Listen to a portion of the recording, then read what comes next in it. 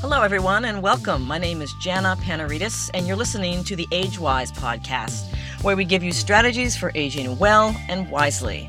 And how do you do that when on top of struggling to meet the demands of your own life, you're also caring for an aging parent or a spouse, or maybe you're caring for another member of your family? Well, we're here to help. Each week, we'll hear from the experts, professionals in the field of aging, and people like you, unsung heroes rising to the occasion of caring for a loved one and finding unexpected rewards along the way. So stick around for some straight talk on aging in all its unpredictable glory.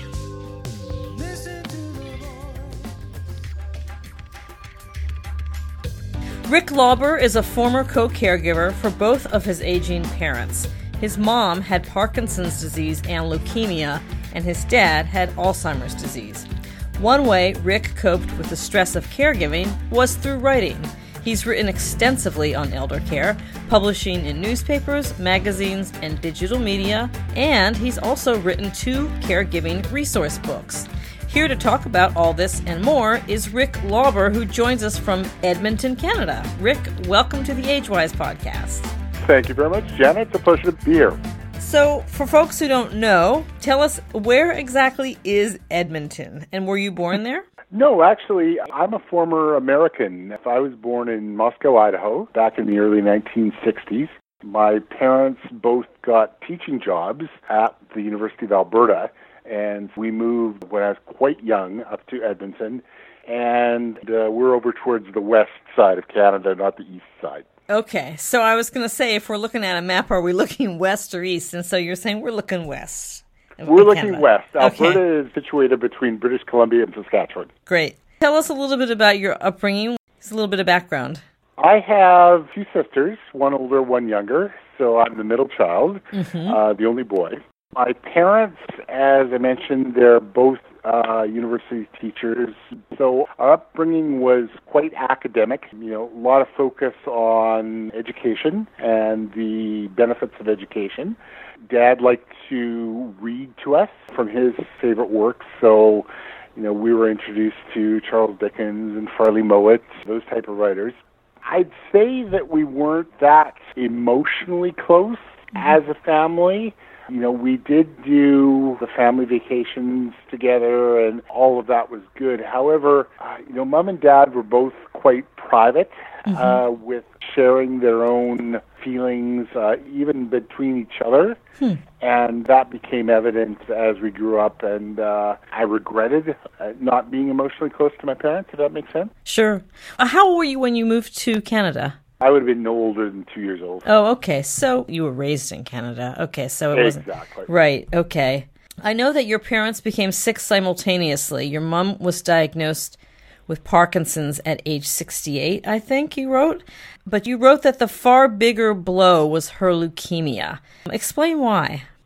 Sure. I'll give you a bit of a background on that. After Mom and Dad retired from their teaching jobs in Edmonton, they chose to move to sunny Victoria, British Columbia. Okay. I don't blame them at all. That's a senior's paradise. For the first number of years they were out there, everything was fine. We kept in touch by phone, email, regular visits, that type of thing. I really didn't think anything serious would happen. We knew about Mom's Parkinson's before they moved, but it wasn't a huge concern. It was, it was manageable by drugs, so that didn't bother us too much. The bigger blow, as you had stated, was Mom's leukemia. That came as a complete shock to us.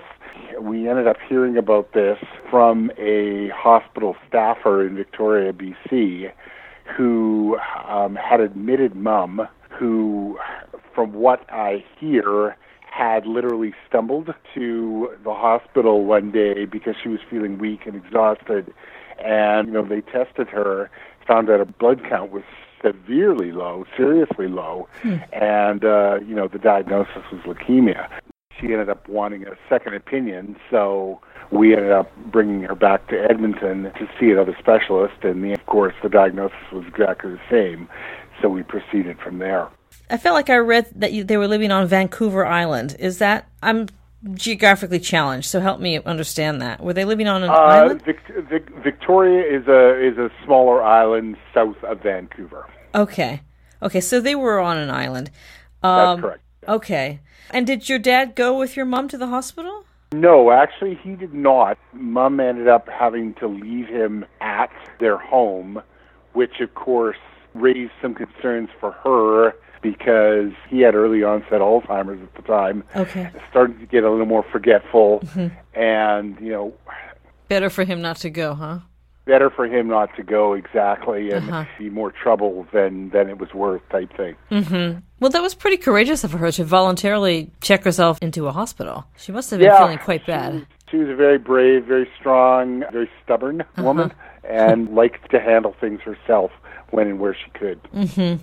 I do find seniors very, usually strong-willed, very independent, fiercely independent at times, and they don't want to receive help, especially from their children. They don't want to relinquish that independence, that ability to do things themselves. I think that's one of the hardest things about getting older. Yeah.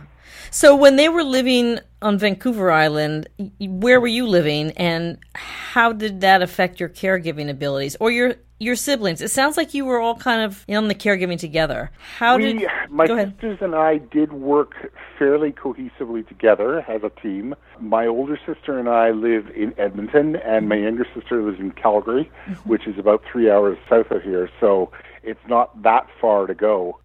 In the beginning, directly after Mom was diagnosed and we had to take action quickly, what we actually ended up doing was taking turns as the quote-unquote primary caregiver.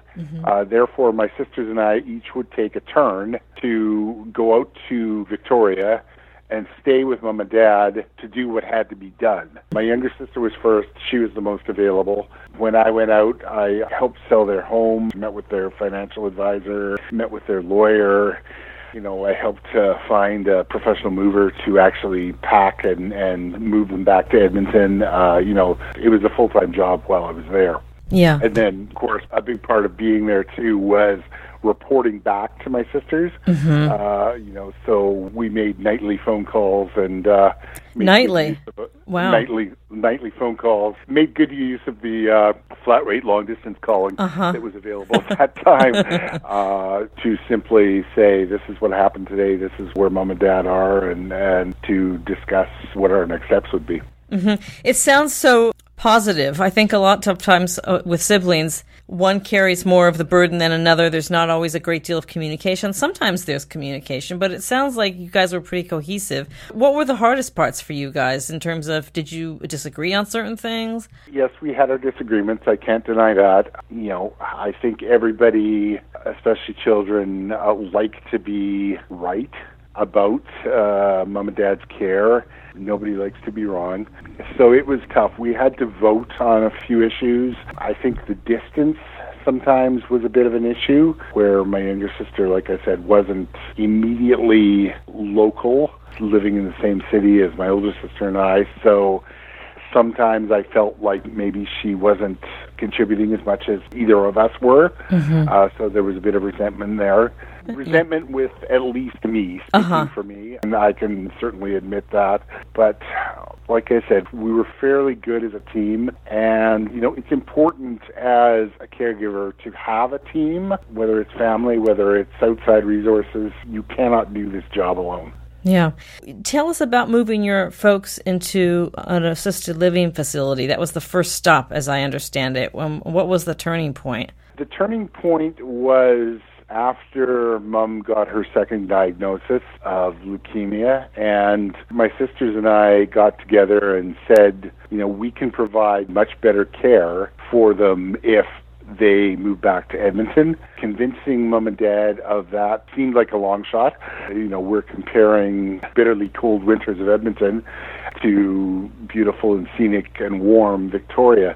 But we approached them on the idea, and amazingly enough, they agreed. I think it was more my mom that agreed, and Dad went along with the idea, simply because Mom's care was paramount at that time. Our first stop back in Edmonton was actually a senior's apartment where they could live fairly independently. Help was available, and we had an on-site dining room. A doctor visited on a regular basis. RN was available. But like I said, they were pretty much independent. They could come and go as they pleased. And how did you happen to choose that facility? It was available. Mom and Dad liked it, liked the area. Actually, one thing I do remember, Mom and Dad were somewhat wine connoisseurs, and they liked their evening glass of wine with dinner. And, it really wasn't much of a problem for them. It didn't lead to any problems of alcoholism or anything like that. But it proved to be a bit of a problem with finding appropriate lodging for them. There were actually places that, declined them and turned them down. Because of really? that. They thought it was a problem. So, oh my gosh. It was just a small thing, or it seemed like a small thing that but it's a deal breaker. It was, yeah. So, but it turned out to be a very good building for the time that they needed it. So, yeah. How many facilities did you look at? Did you go online? Tell us about that process. We pretty much drove around and visited facilities. That's the best way to get the best idea of what they have to offer. We were simply going by knowledge, by what's available for seniors at this level. So, it was just go to visit them. They were always happy to see us and tour us around and answer questions. Did anything take you by surprise? I was surprised about the issue with the nightly glasses of wine, as I mentioned. I don't know if I was really surprised by anything else with their first home. So how long were they there? And how long ago are we talking about now? When was this? We're talking a good number of years, actually. Mom passed away in 2000 and Dad died in 2004. They were there probably about 1998, 2000. Okay. So how long were they there? Give us a little sense of what happened after that first facility and how things progressed from there. I would say Mom and Dad were at the first facility, I'd say probably at least a year. It worked out fairly well because it was spacious. It was, Mom and Dad liked the building, liked their neighbors. Much of their time there was simply spent or involved us taking a mom into the local hospital for blood transfusion to up her blood count. That was on a weekly basis, or if we could stretch it to 2 weeks. That always proved to be a bit of a challenge because we had to do something with Dad. We couldn't just leave him back at home to fend for himself because he would not understand. He would probably become anxious, try to look for Mom, and no matter how many times we would tell him that we're simply going to the hospital for the day, he wouldn't remember. So how did you handle that?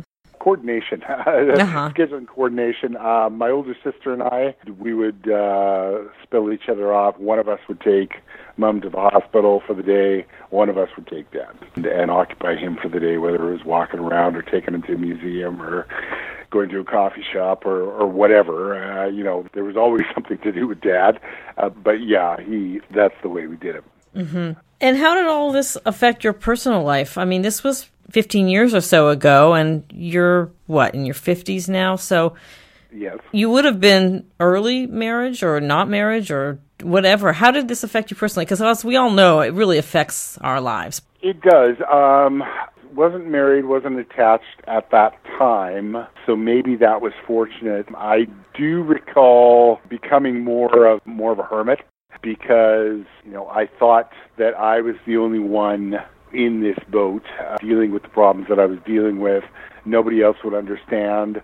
Perhaps I was a little embarrassed to talk about what I was going through and admitting that my parents were ill. So I struggled with that, and I kept a lot inside of me too with my frustrations, which certainly didn't help. The better way to deal with all of that is to let it out. Otherwise, it's like a cork on a champagne bottle. It tends to pop at the most inopportune time. And I realized that, so I did find that self-care was very beneficial and very effective. Taking caregiving breaks and looking after myself was a good answer.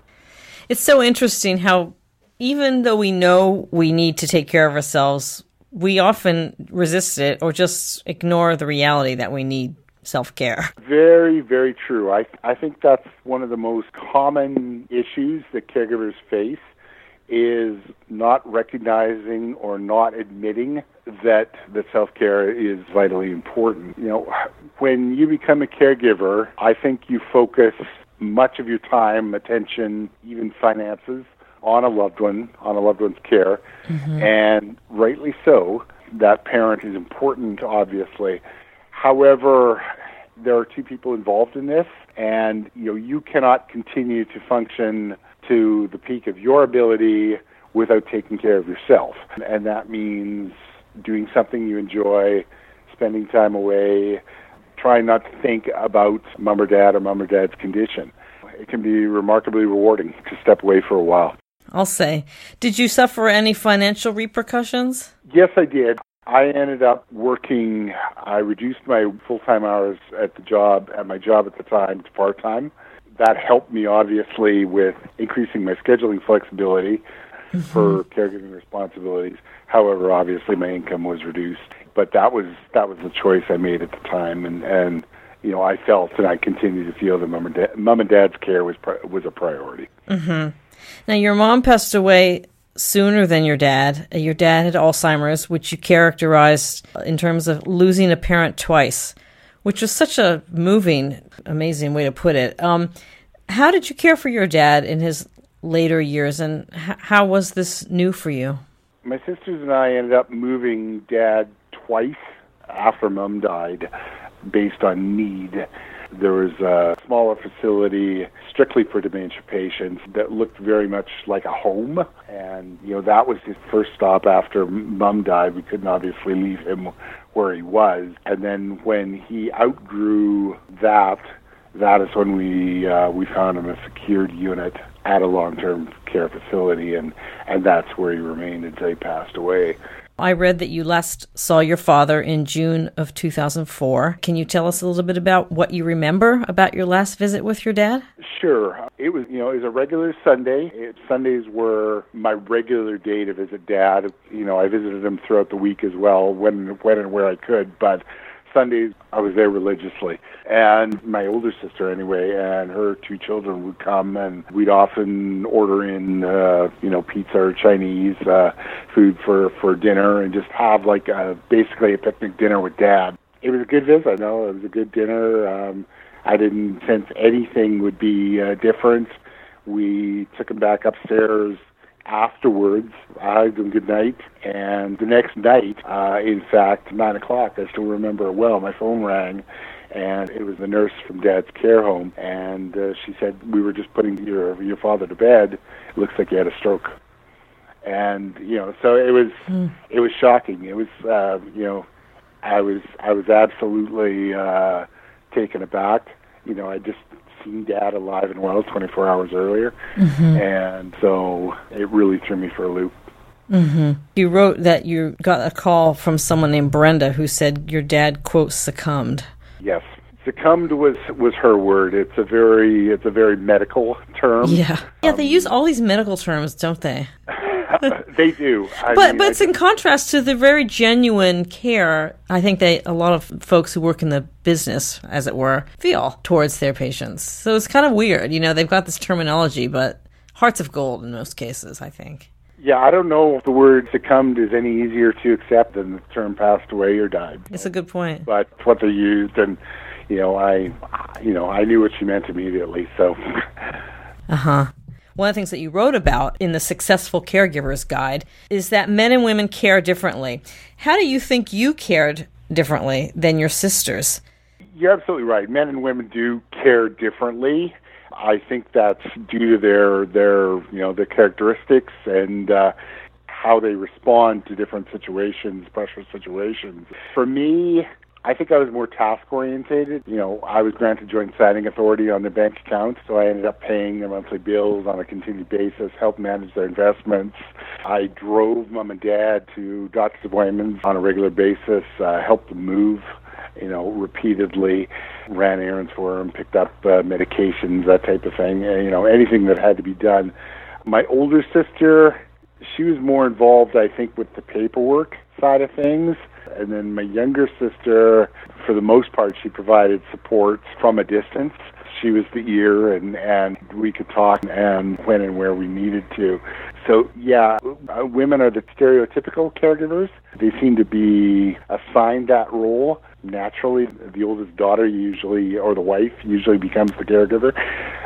Doesn't mean that men can't provide good care or don't provide good care as well. It's just we provide care in a different way. It sounds like you were doing a lot for someone who had two sisters in the mix. Yeah, we all did a lot. And I think we all did what we could and we were comfortable with doing. I think it's important, not to weigh somebody down with a task that they're not willing to do or they're not capable of doing. You just get a resistant caregiver, and that doesn't help anybody. So, yeah, everybody has their strengths, everybody has their weaknesses. So why not work on those strengths and appreciate those weaknesses and use everybody in the best way they can be used. Did your parents share any of their emotions with you? Your dad obviously was in a cognitive state that was perhaps made that difficult, and you said earlier that you weren't a terribly emotional family, but you went through so much, all of you.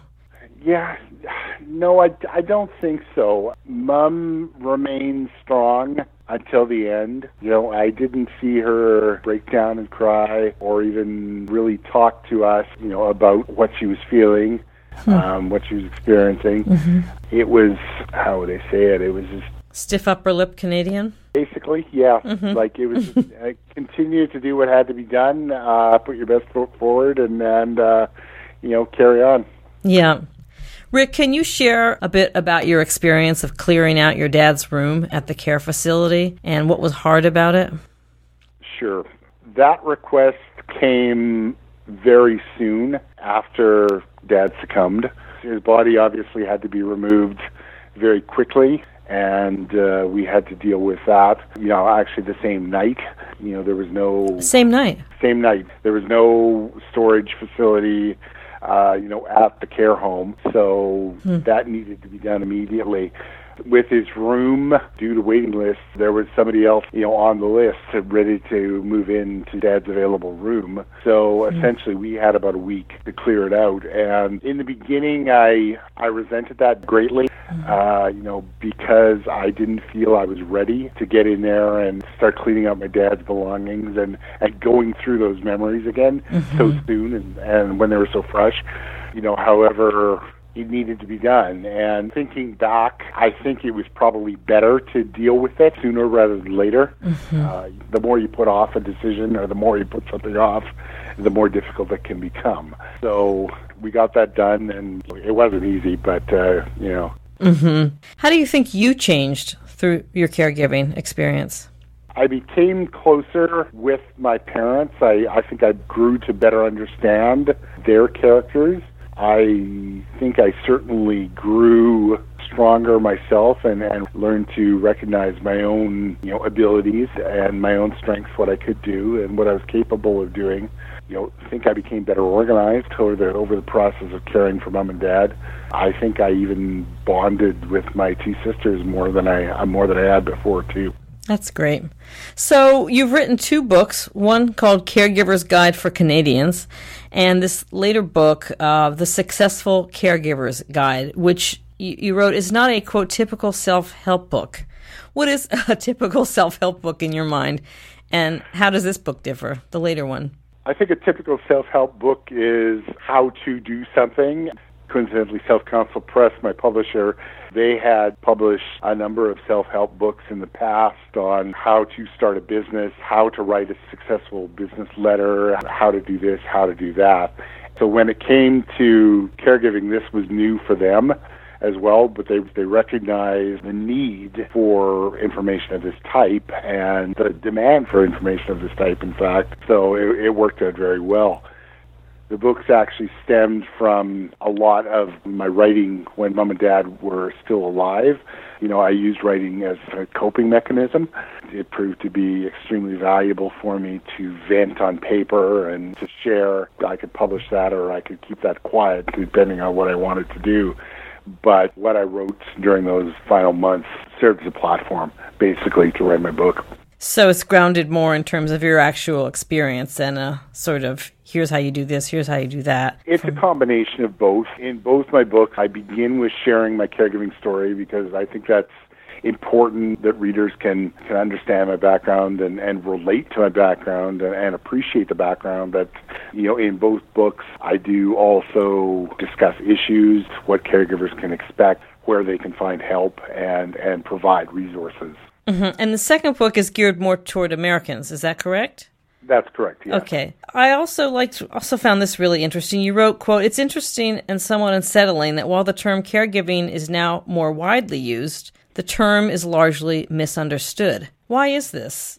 I'm not exactly sure why caregiving is misunderstood.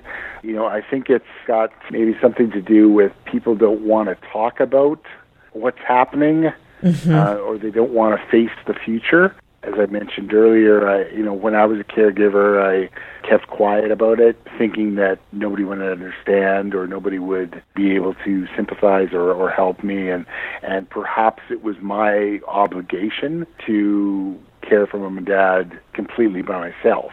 It's tragic that it is an ignored subject because in both our countries we have an aging population, and that fact is not slowing down at all.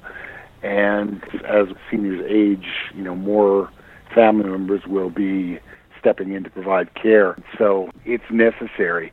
Caregiving really does force you to examine yourself, or not. You can go through your entire life not evaluating yourself, just, living your life and not really kind of being reflective. And a lot of people go through life that way, I think. But I do think exactly. Caregiving forces you, if you want to get through it, to self-evaluate. You can go through life with your head in your sand like an ostrich would, or like you say, you can self-evaluate and grow. Caregiving is an eye-opening experience. That's putting it mildly. And really can change you for the better or for the worse, or for a little bit of both. So. Yeah. In your books, you also talk about finding joy in caregiving. I think probably most people listening to this show and most caregivers feel joy and misery at the same time, often. How did you find those moments of joy? And did you cry?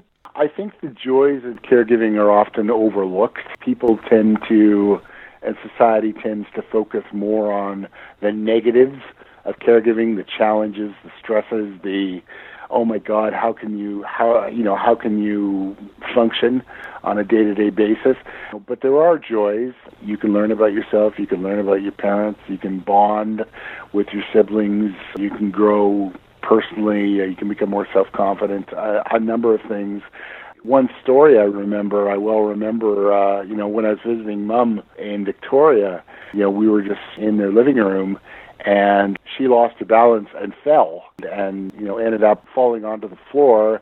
And because she was so weak, she didn't have the strength to get up. So she was lying on her back, helplessly waving her arms and legs in the air, looked like an overturned turtle. Oh, and, I was worried. I was concerned initially and rushed to her to try to help. And she ended up laughing, and, I realized everything was fine, and we ended up having a great laugh about it. So, that was one of the unexpected joys of caregiving as well. Mm-hmm. Do you recall any moments where you actually just broke down and cried? What was hard for you? There were 2 times that were, let's say 3 times, 4 times, that were very hard. Obviously, when my parents both died, that was immensely difficult for me. When we moved Dad into his secured unit in long-term care, that was very difficult for me because I realized that was his last stop, and there was no coming back. And I think the final time that comes to mind is when he forgot who I was, the day that he asked who I was. And it isn't just the first time I was asked that question either. Getting asked the same thing repeatedly, whether it's who you are or what day of the week it is, or, why are you here? So yeah, it's having somebody that you know and love stolen from you is probably the hardest thing you can ever expect to go through. Yeah. Did you get any therapy, or did you go to a support group? I went to a support group after. This was a bereavement group after Mom and Dad had died, shortly after Dad had died. It was a small group, but being with others who had experienced recent losses was extremely therapeutic for me. Being able to share in that environment was definitely helpful. Mm-hmm. Did you think about doing that when you were actually caring for your parents? Probably not, because I don't think I would have thought I would have had the time, or maybe I didn't think it was needed. Mm-hmm. Self-care. Self-care, stiff upper lip. Well, you don't have a lot of time. And I know that's a really lame excuse, but the reality is, with everything that you've got going on in your life, in addition to caring for someone, it's really hard to find the time. It is. Caregiving can be the equivalent of a second full-time job. 25 to 30 hours a week additional to your 40-hour work week is not uncommon. You also add to that mix your own family, dealing with that, sleeping. A person has to sleep 8 hours per day. So there doesn't leave a lot of extra time for you, and caregivers end up having to balance and juggle and steal time from other areas, get up earlier, stay up later to get jobs done. And, that's not the best way to function all the time. You can do it for a certain amount of time, but you will end up breaking. Yeah. Well, at the risk of asking a cliched question, why did you write these books? Not a cliched question at all. I wrote the book partially as therapy for me because I had unresolved luggage that I had to deal with. So that helped me immensely deal with that. I also wrote the books to help other prospective new and current caregivers. I realized that caregiving is and remains a growing issue in both our countries, and I don't think resources are that easy to access. So I wanted to write a book as a tool for caregivers to try to help them understand and deal with what they had to deal with on a better basis. Did you find that you took a really different approach in writing the book for the American audience that you took for the Canadian audience? I had to obviously Americanize the second book with talking about different locations and, states versus provinces, and correct all the spelling. Spellings are different between our two countries as well. With both books, I kept more general than specific. I didn't necessarily want to dwell too much on the current healthcare system. While I did talk about Obamacare in my second book, that is almost outdated by now. And I don't know what Donald Trump has in mind for healthcare. It's unfortunate, but Obamacare will not be part of the picture, I'm sure, replaced by Trump Care or something else. But in the meantime, that particular chapter, section of my book is unfortunately outdated. So, when I kept things a little more general, it's far easier. It's not as time sensitive. So give us your top 5 tips for caregivers. Read books, consider seniors associations, day programs, hire additional help when you need it. Don't go through it alone. Prepare as much as possible. Don't think you're going to be immune. People do age, people do get sick. Health problems do occur. So know what to expect to the best of your ability.